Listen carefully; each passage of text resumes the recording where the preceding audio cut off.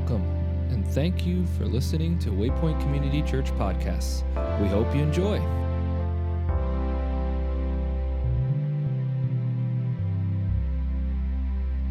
We're so happy to have you here, and we want to welcome you. And man, it's a little colder than I thought it was out there, so hopefully you're staying warm. Want to be able to start off with a little bit of prayer, so if you would just join me, could we just take another moment to pray?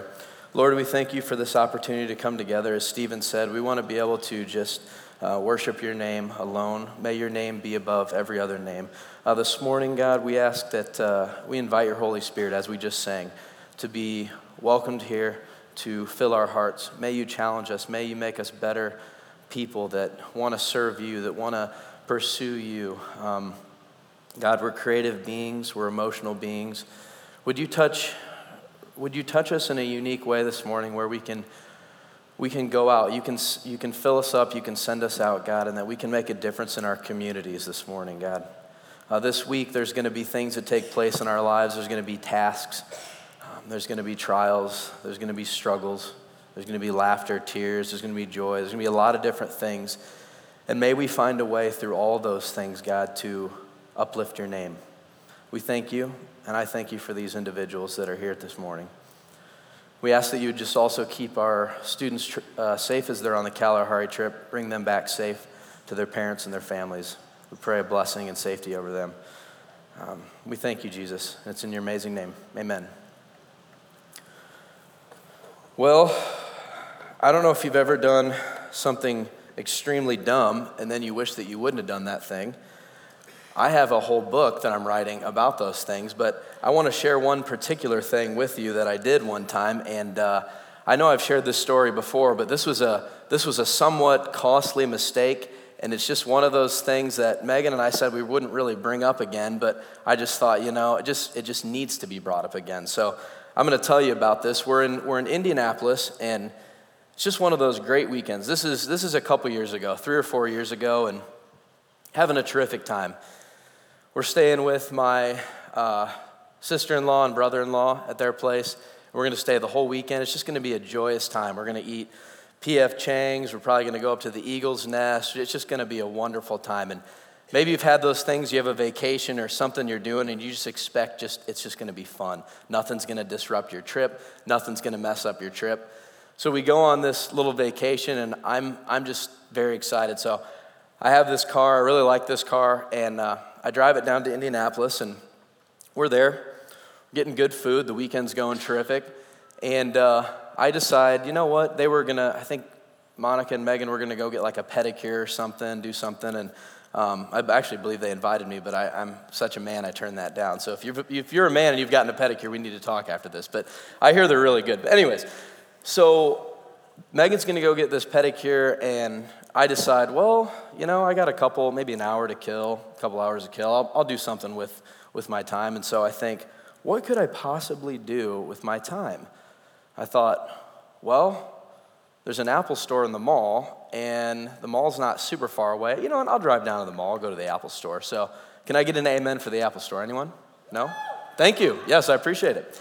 So I decide I'm going to go down to the Apple store, and good things are going to take place because it's already been a terrific weekend. But now that I'm about to enter into the land of milk and honey by going to the Apple store, it's going to be an even better weekend. It's going to be incredible. So I get in my car and I say, babe, I'm heading down to the Apple store. I'll see you later. Enjoy your pedicure. Start the car. I drive down. I say, I need some gas. So I'm going to stop at the gas station real quick. And I stop at the gas station. I know when I tell you this, some of you guys are going to be like, oh my goodness, I've been there before. Maybe not, but I hope some of you guys say this. So I pull up to get some gas, and again, I have a smile on my face. It's just a good weekend. I'm heading to the Apple store. I want to paint this incredible picture for you right now because I was really happy. And I grab the nozzle off and shove it in the car and click the button, and I head in to get myself probably a pack of gum. I'm whistling. Everything's good. I come back out. I take the thing out. I put it back in the pump, and I start the car, and I get on the highway, and the car dies, and I'm like, oh, that's not good. I was just in a really good mood. Now the car's dead. What's happening? And I look at my receipt, and turns out I put the green nozzle in my car and put ethanol in my car, and so absolutely destroyed it. How many of you guys have ever come close or done something like that? Show of hands. I know there's got to be some. Nobody. Wow, so I'm the only individual in here. That's very disappointing. I knew oh man, that's not good. That's not good at all. I thought there was at least going to be one. Let me explain myself really quick. Is the diesel thing, I know that nozzle's bigger, but the green ethanol one is actually the same size. It's a very easy mistake. I'm trying to give myself a little grace here, but it's a very easy mistake that one could possibly make. So I put that in there and realized, oh my gosh, and so I call Megan and I'm like, yeah, I know you're not gonna be super happy about this, but I ended up putting ethanol in my car. She, what? You did what? Yeah, I put ethanol in my car, and I'm currently stuck on the highway in Indy, and this is a very disappointing thing. The trip is quickly not becoming a good one, and so we have to get everything towed back. And I had school at the time. I was still in school, and Megan's a year older, so she was out of school. She had a couple days off, so she took the next few days to stay down there and get this whole thing sorted out, and I had to go back to school. So I went back and drove back in another vehicle, or I think maybe my dad picked me up, and I had my tail between my legs the whole time. So it was very, very terrible. And the thing that makes it even better is that to get that fixed, it cost $1,800. So that was a really, really exciting little gas mistake. Have you ever done something like that where you're just kind of in a hurry? You make a mistake, and then it costs you $1,800. Maybe you have, maybe you haven't, but I can tell you that this particular story might not be you exactly. Maybe you've never put the ethanol thing because you're smarter than me, and trust me, that is very true, that you are smarter than me. But I bet sometimes you've made a mistake where you've done something quick, you're going through the motions, and your focus got shifted. See, in that moment, my focus was shifted as I was so focused on going to such an exciting place, basically Disney World Mini with the Apple Store, that I didn't realize the nozzle that I was pulling out. I thought I had the black one. Apparently I'm colorblind, but put the green one in and cost myself some money. Megan and me were a little bit frustrated. As you can imagine, I was defensive because it was an easy mistake that anyone could make. But see, sometimes we've done these things where we lose our focus, we shift our focus, and all of a sudden it becomes this thing where you wish you could have that moment back. Last week I talked to you about peace. But see, peace is so many different things, but when you look at peace in the truest sense of the word, of what it actually is, it's salvation from Jesus. If you weren't here last week, what I want to tell you real quick is that you can have peace no matter what situation you go through. And I asked 3 questions last week. I asked these 3 questions. I asked, do you have peace in your life right now? Then I asked you, where does peace come from for you? And then the last thing that I asked you, which you'd want to make sure you answered before you can answer the first 2, is what is peace? And we talked about, we do just a quick recap, in the Hebrew word, it's shalom, and it's pronounced shalom, or salom is what some translations have, but shalom. And it's the modern day free from disturbance. That's essentially what peace is saying here. And shalom in the Old Testament is just describing the realm where chaos is not allowed to enter. Chaos being understood as sickness, war, social strife, violation of the covenant. We talked about this last week. And I told you that in Zechariah 8:12, it's very clear because it says, For I am planting seeds of peace and prosperity among you. The grapevines will be heavy with fruit, the earth will produce its crops, and the heavens will release the dew. Once more I will cause the remnant in Judah and Israel to inherit these blessings. God's simply saying that everything is from him. If you jump into the New Testament, as I give you this quick recap, arene, which means salvation that comes from God, and essentially being in harmony with Jesus. See, when we look at peace in this way, we start realizing that we can experience peace in any relationship, we can experience peace in any situation, in any trial, in anything that you're going through, simply because of the salvation and the harmony that you have with Jesus, our Lord and Savior. The one person who came down and gave us an opportunity to spend eternal life with him.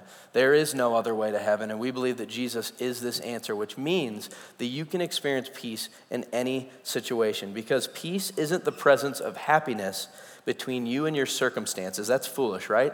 Why would it be between you and your circumstances? Because when you start making it about your circumstances, you realize that God is your seasonal Prince of Peace. And it doesn't say that in the Bible. It doesn't say God is the seasonal Prince of Peace, because peace isn't necessarily a feeling or an emotion. However, I will say this. I believe that peace is attached to happiness, joy. When good things take place in your life and you're free from, war with an employee or war with a spouse or war, yes, you can experience peace. Peace and happiness and joy, all those things are tied together. But if your peace and you're simply finding peace in the circumstances and the situations of your life, you will look at peace as a seasonal thing. And it's simply not, because eirene means peace. And what this means is salvation from Jesus Christ. So I want you to know this morning, just like I wanted you to know last week, that if you do not have a relationship with Jesus Christ, we want to offer that to you. We want you to know that this is something that's the most important decision you could ever make in your life. Why? Because you're going to get the peace and the hope that you've always longed for before you had the relationship with Jesus. It's the most important thing. And you can walk through anything. And it doesn't mean you're going to walk through those things happy. It doesn't mean you're not going to be angry anymore, or you're not going to have to work through sadness or all those things. It simply means that in the midst of the valley, he is walking with you. Because peace can actually be in the valley. See, we look at peace as happiness on the mountaintop, but peace is actually in the valley too. Why? Because if your Savior is Jesus Christ, you always have him. You have him in the valley and you have him on the mountaintops. I was reading a story this week, and I was diving through a little bit of stuff that I thought I would share this morning, and I thought, what's a great story that we could see somebody have a law or a command or something that they knew very clear boundaries to not do, and they did it. And I want to read you the story of Daniel. You see, Daniel's a really interesting story because Daniel has an opportunity to turn against God, just like we all do in our everyday lives. So you have an opportunity when the Holy Spirit tells you to do something and you don't do it. You have that opportunity every single time to say, am I going to choose what's right or am I not going to? You also have those opportunities when you know you shouldn't do something. You just really sense this. The Holy Spirit's saying, I wouldn't go down this path. Here's path B. This is not going to be good for your life. And here's path A, and I got path A for you. And I really want you to go down path A. And you say, no, God, I think I want to do it my way. I think I want to go down path B. I just think it would be easier. I just think maybe it'd be better for my life because, of course, we always know what's better for our life, right? No. So Daniel has an opportunity in the story to be able to go against God. And this is what he has the opportunity to do. It says now in Daniel 6, 8 through 12, if you have your Bibles, phones, iPads, or you want to look at the screen, would you join me in reading the scripture? It says, now, your majesty, to issue a decree and put it in writing so that it cannot be altered, in accordance with the law of the Medes and the Persians, which cannot be repealed. So King Darius put the decree in writing.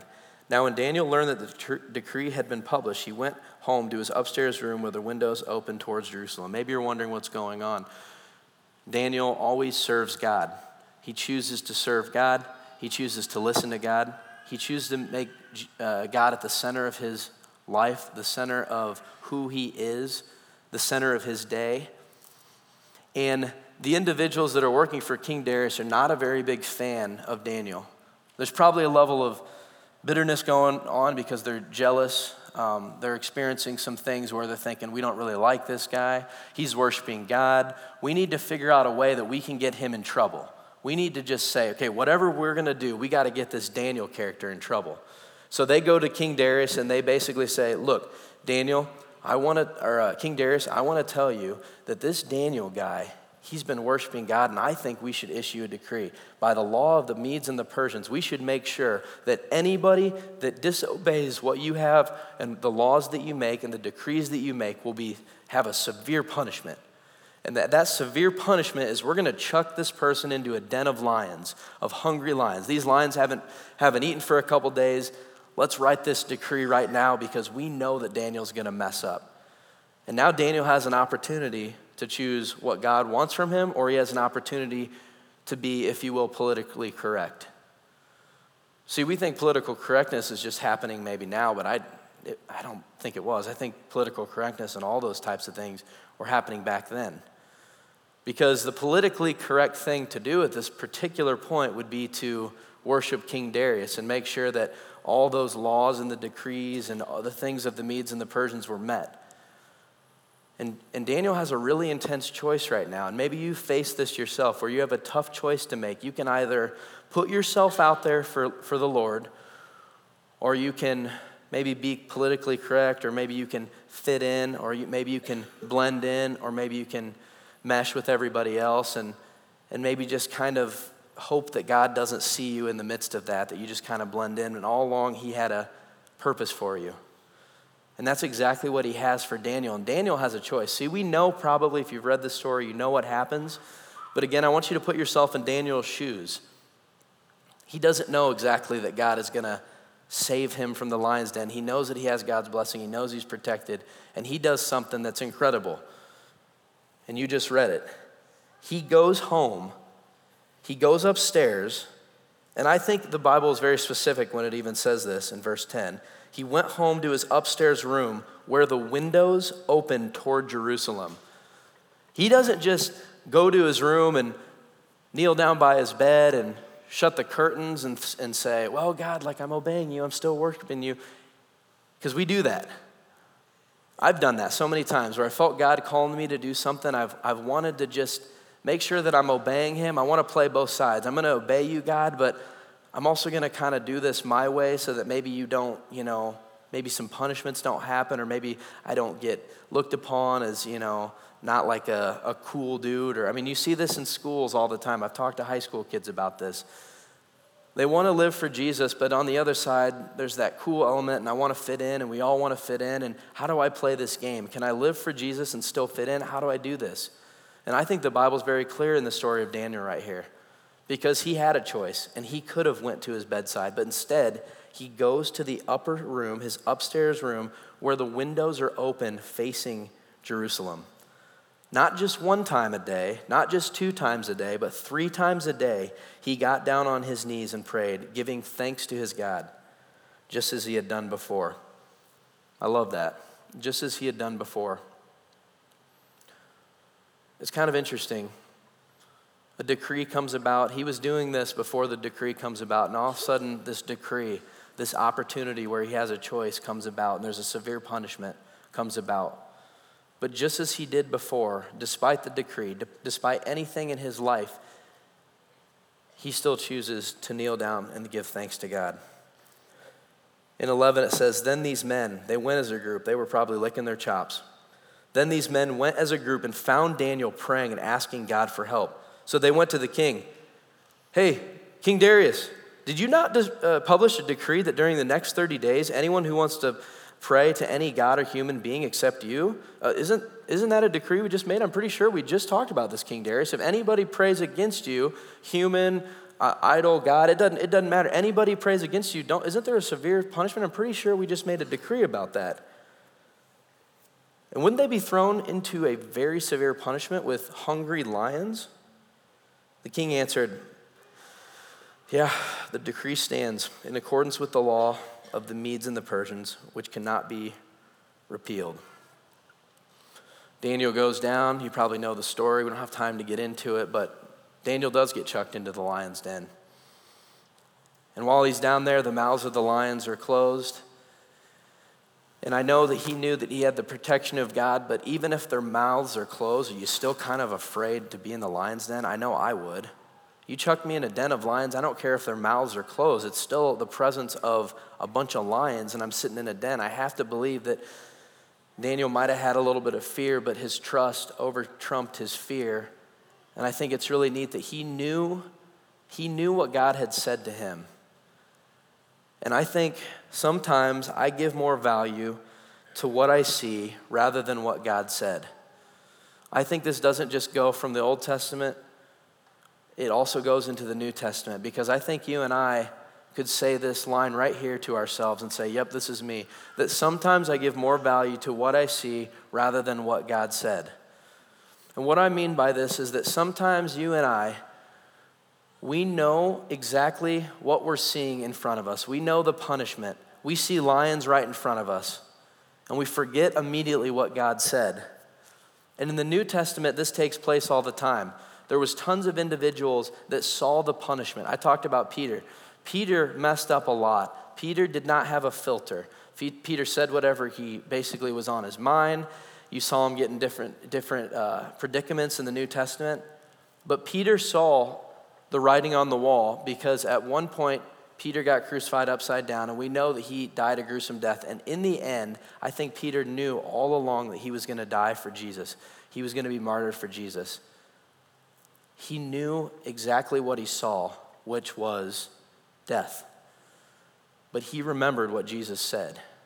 And what Jesus said is that to die is gain, and I am going to make sure that you are with me in paradise when you die, if you choose to have me as your Savior. See, I think sometimes you and me, we look at a circumstance, we look at something that's coming our way, we look at a potential punishment or challenge, and we see it in the near future, and maybe God's telling us to do something, and we know that we have the promises of God. We know we're loved by God. We know that he's a merciful God. We know that he died on the cross for us so that we're covered in his blood, and we always have hope. We know these things. These are not only things he said, but these are things he did. But our eyes are so fixed on what we see that sometimes we lose track of this. And I want you to know that when we get to this point of only recognizing the things that we see, we're going to start only going after those things that we see. We're never going to trust in what God has said. I was listening to a story the other day, and it was this preacher, and he was talking about picking up this hitchhiker. And I found this story to be really funny. He said, I was driving along, and I saw a hitchhiker, and he said, I decided to pick this hitchhiker up. And he said the hitchhiker gets in the car and says, yeah, I need to get a ride, over wherever it was. And the guy's like, yeah, that sounds good. And he said, hey, you know what, I got to stop for gas real quick. I'm going to get some gas, and while we're at the gas station, why don't you just go in and pick out some stuff to eat, and when you're done, I'll just come in and pay for it. And so they stop at the gas station, and the hitchhiker says, actually, you know what? There's a McDonald's over there, if you don't mind. I see it over there. And the guy says, okay, all right, that's fine. I was, just going to get you something here real quick while I'm stopping for gas. This is easier. But yeah, we'll go to the McDonald's. That's fine. So he goes to the McDonald's. He gets in the drive-thru at McDonald's, and he said it's a long line. He's sitting there waiting, and finally gets up to the place where you order and says, McDonald's, what can we get you? And he said, we'll take he's like, what do you want? And the guy's like, double cheeseburger. And he's like, all right, we'll take a double cheeseburger. And then the guy said, hold the mayo and the tomatoes or onions or whatever. All right, hold the double cheeseburger, hold the mayo, the onions. And the guy says, yeah, and then get me some chicken selects. And so the guy, okay. He'll take some chicken selects too, please. Then after that, the guy says again, yeah, actually, could you get me some fries too? He'll also take some fries. He's starting to get a little bit annoyed. Like, dude, all right, what's going on here? So he'll take some fries. Yeah, and if you don't mind, can you make that a biggie size? Fries, make it a biggie size. Then he said the guy asked for a McFlurry, and I said, no, he's getting a water. So he cut him off at the McFlurry. The whole point being, he said, isn't it amazing how we go from wanting a ride to hold the pickles and the tomatoes and the onions? The whole point being simply this. Isn't it interesting when we're talking about this idea of peace? And at the end, you're going to see where I'm going with this, because I want to tell you that this idea of peace is very, very interesting, because peace is so attached to gratitude. And sometimes in our lives, all we're asking God for is a ride, and once he gives us that ride, we want biggie size. We want extra fries. We want the McFlurry. We're never grateful sometimes, it feels like. I shouldn't say never, but it often feels like we're not grateful for what God has done because we're too busy focusing on what he could actually do. And so we get the ride, we get picked up, and we're the hitchhikers, and he's taken us, and he's offered us food in the gas station, but no, there's McDonald's over there, and we want McDonald's, and I want hold the mayo, hold the onion, I want the McFlurry, I want all these different things, and I want to tell you that you can best recognize peace, and I strongly believe this, that you can best recognize peace in your life by expressing an attitude of gratitude for what God has given you. It's as simple as this. One of my biggest fears has been taking things for granted. It's one of the reasons that I worry. And if you're a person that worries, one of the reasons that you worry is because you're afraid that if you don't worry, you might be taking that situation for granted. It's a known thing. It's a known thing in our brains that when we worry about things, the whole root of why we're worrying about that thing is because we want to make sure that we did not take that for granted. I worry about people driving because why? I'm afraid that they might get in an accident and not make it. And in my heart, I feel like, man, if I'm not worried about it, I'm taking it for granted. So once it happens, I'd almost be prepared for it if I worried about it. And that is the biggest lie from the enemy. But I'm telling you, we take things for granted often, too often. And I believe one of the reasons that we get to places of being unappreciative is because we don't take time to recognize what God is doing because we're too focused on what we want him to do. And I think this is a really, really disappointing and scary trap to get in, because I think that you can best recognize peace in your life by having an attitude of gratitude. And it means that you're going to have to start being thankful and recognizing the things that God is doing in your life and has already done in your life, so that you don't get to a place of taking things for granted. In Mark 8 through 13, it says this. It says, during those days, another large crowd gathered. Since they had nothing to eat, Jesus called his disciples to him. And said, I have compassion for these people. They have already been with me 3 days and have nothing to eat. If I send them home hungry, they're going to collapse on the way, because some of them have come a long distance. His disciples answered, but where in this remote place can anyone get enough bread to feed them? How many loaves do you even have? Jesus says, I got 7. He told the crowd to sit down on the ground. When he had taken the 7 loaves and given thanks, he broke them and gave them to his disciples to distribute to the people, and they did so. They had a few small fish as well, and they gave thanks for them also and told the disciples to distribute them. The people ate and they were satisfied. Afterward, the disciples picked up 7 basketfuls of broken pieces that were left over. I love that. They go from not having enough food to having leftovers. About 4,000 were present. After he had sent them away, he got into the boat and went to Dalmanutha. That's how I at least pronounce it. Now I want you to catch this next part in verse 11. Very interesting. Jesus did an incredible miracle when you think about it. There's no food available, and he breaks some bread, they got a couple fish, and now they have leftovers.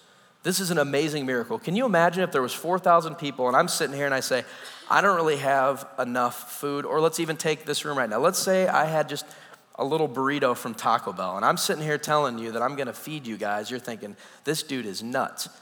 But somehow at the end, we end up having, everybody eats, they're all satisfied, and I actually got leftover Taco Bell in this. Would you not say, holy cow, this is a miracle? This is an incredible miracle right here. But look what happens in verse 11. The Pharisees, they came to him and they began to question Jesus to test him. They asked for a sign from heaven. He sighs deeply. Why does this generation ask for a sign? Truly, I tell you, no one will be given to it. Then he left them, got back in the boat, and crossed to the other side. I want you to catch this.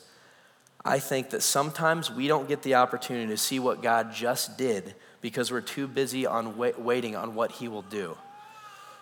The Pharisees did not get a chance to see the miracle. In fact, they asked for one. They asked for him to do something crazy, and he said, nah, you're not going to be able to see it. Nothing will happen here. They have no idea that right before he came to their region, he just did an incredible miracle. But when you are unfocused on the thing when you're focused on the wrong thing, you don't often get to see, or you don't even have the perspective of what God just did, because you're too busy testing him, you're too busy being angry at him, you're too busy wondering at what he's gonna do. Maybe you're asking him, God, what are you gonna do in my marriage? Like, I'm so unhappy, or blah, blah, blah, and God's saying, I've already done wonders in your marriage. If you continue to stay focused on me, I will continue to grow you. Maybe it's your work. You're thinking, God, I don't know what my calling is. I don't know what I'm supposed to do. What do you have for me? And God's already like, you know what? You have touched so many people and worked with so many people, or you have taught students. You have built things with your hands. You have done all these different things. And you're so focused on what he's gonna do in the future, you're not even thankful for what he's already done. Now, I love encouragement. I'm one of those guys. It's a love language for me. Affirmation, I really love to be able to affirm people. And there's a lot of people that don't care about affirming people. And I have actually come to the conclusion, this is selfishly, I think when you get to a place where you can't encourage somebody or you can't be grateful for what they did, that you actually have some insecurities. I do believe that. I'm not saying that everybody's love language is affirmation. You should go around and tell everyone they're doing a good job all the time. But I believe when you can't get outside yourself to tell someone they did a good job or to be able to appreciate something someone did for you, there's an insecurity in yourself. Because what it does when you're grateful is it actually takes the focus off of yourself and puts it on somebody else. When you take the focus off yourself, you get an opportunity to be grateful, and you get the perspective to appreciate what God has already done. There's 3 things this morning that I want you to be able to take away, and I hope that we'll put this thing together. I want you to know that how God can be the Prince of Peace and not a seasonal Prince of Peace in your life. How God can be the Prince of Peace in your life that's described in the scriptures is this. You can start being grateful for what he's given you. You can start recognizing that what he's given you already to this point has been more than we deserve. The amount of grace that he's given us, we don't deserve. The amount of mercy that he's shown upon us, we don't deserve. The fact that we should have been hanging on the cross ourselves, but I want to sit there and complain about my day-to-day stuff. I should have been hanging on the cross, and instead, he decided to come down and take my place and do it for me. And I'm going to sit there and question him and be frustrated with him. He's already done so much. And I can recognize him as the Prince of Peace in my life by being grateful for what he's given me. And you can be grateful for what he's given you. You can understand that God is your Prince of Peace, and it may disrupt your situational peace. Going back to the story of Daniel. Daniel probably had peace in his life. He was pretty tight with the king. You know, he was able to do some prophetic stuff. He was a pretty big stud in the kingdom. Everything's going well. And peace is associated with happiness and joy and all those things, and it should be. And I'm not saying that if you shouldn't have like peace in your life, that's great. But true peace comes from God. And so what he did in that moment was he realized that his true source of peace is God, and he actually allowed it to disrupt his earthly peace or his day-to-day peace, because he went up and he opened those windows and he kneed down and he knelt down and he prayed to God and he thanked him. Doing what's right and having peace and harmony with God might actually disrupt the peace that you have in your life, because he might actually ask you to do something that doesn't make sense to the world. It doesn't make sense to other people, but they might recognize that he's actually the Prince of Peace in your life. And focusing on the realization that he's already done so much. See, the first one is a little different, because I think the first one is the fact that you could realize that he's giving you so much, and he continues to give you so much. And the third one is simply that he's already done so much. See, God's just not the seasonal Prince of Peace. He's not my Prince of Convenience. He's not just the Prince of my preference. He's not just the Prince of Happiness. He's the Prince of Peace. And when we look at the word eirene and we see that it's salvation, we begin to understand that we can walk through anything. But along the way, would you say thanks to him? Along the way, would you be grateful for something that he's done in your life? Don't be somebody like me who worries all the time and is afraid about the future and is always wishy-washy on thinking about, what can I, how can I worry about the next thing? I've gotten so much better at that, and part of the reason I've gotten so much better is because I started replacing my worry with gratefulness. It's really scary and it's really hard for me to say, because I can't tell you how big of an issue this is for me. But I've had to realize that I can't control everything. I know this is shocking. And because I can't worry about everything, I've actually had to give it to God. And when I handed that to God, I didn't just hand it to him, because you don't hand somebody a burden and then walk away. You hand somebody a burden and you say, thanks for taking this. And that's exactly what I had to do. I had to get to a place where I handed God my worries, and I didn't just walk away ungrateful or taking him for granted. I handed him those worries and I said, thank you, because I don't want to carry these anymore.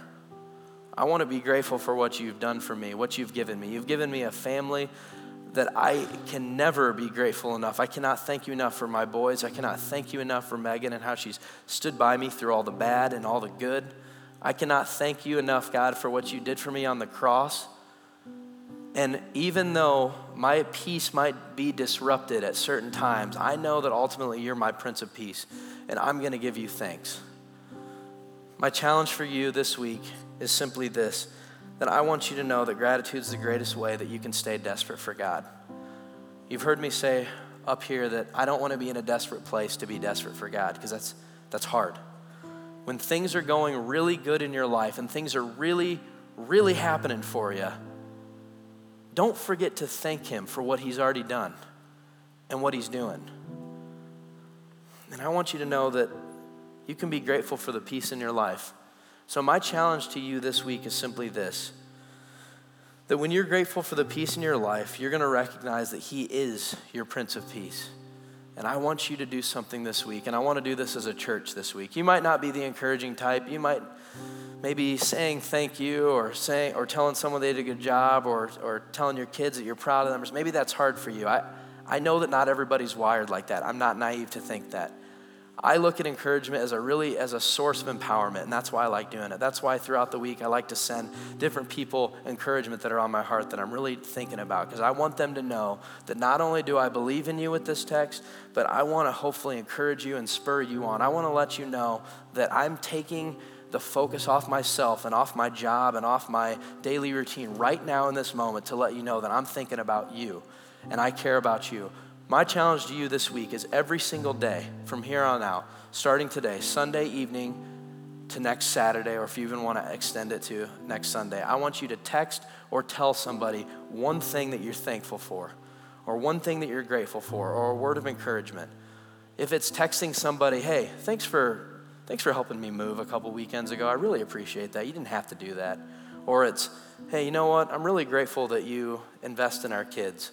Thank you for doing a good job. Or, hey, you know what? I noticed at work you had a chance to get really ticked at this person and you showed incredible grace. I noticed that, and I just want to tell you, I think you should keep doing that. It's really cool. Find people in your life that you can be grateful for, because the thing about peace is it's not just harmony with God, it's harmony amongst persons, which means God's people. And the greatest way that you could find harmony with one another is to serve one another, to love one another, to spur each other on. Would you bow your heads and pray with me? Dear Jesus, we come before you. We come before you knowing that you are a good God. And it's amazing how too often my life goes on and my day goes on and my routine goes on, and I don't take a moment to be grateful. I don't take a moment to be thankful. But the truth is that I should have had my arms stretched on that piece of wood, and I should have been hanging up there. But I'm so wrapped up in my status. I'm so wrapped up in my appearance. I'm so wrapped up in my job. I'm so wrapped up in all the things that revolve around me too often. And I start wanting the praise, or I start wanting the things that I think I'm owed, that I think you owe me. But what happens is in the process, I begin to take you for granted. And I believe the opposite of taking something for granted is to be grateful for it. So I want to tell you before all these people, God, and we want to tell you that we are grateful. We are grateful for what you've done for us on the cross. We're grateful for the things you've given us. Yes. Have we experienced loss? Yes. Have we experienced hurt? Yes. Have we experienced pain and tragedy and sadness and hardships and frustrations? Yes. But that does not negate the fact that you hung up on a cross for us. That alone I am grateful for. May we be people that find peace in our lives, understanding that peace is not just a feeling. It's not just about being happy, because that's foolish, because we're not always going to be happy. And we start looking at you and questioning you that maybe you're not the Prince of Peace, when all along I believe you're looking down, God, and saying, I died for you. That's what peace is. If you hold on to that, you can walk through anything. God, we love you. We're thankful. We're grateful. May this week we challenge each other as a church to text, to call, to reach out, to write, to email, to Facebook message, whatever it is, to tell somebody, I'm thankful for you. Because we want to be in a harmonious relationship with each other. We love you, God. We're so grateful for you. In Jesus' name, amen. We are so glad you're able to experience what's happening here at Waypoint Community Church through our podcasts. Our prayer is that these resources are a blessing to you. Please be sure to catch us again next time.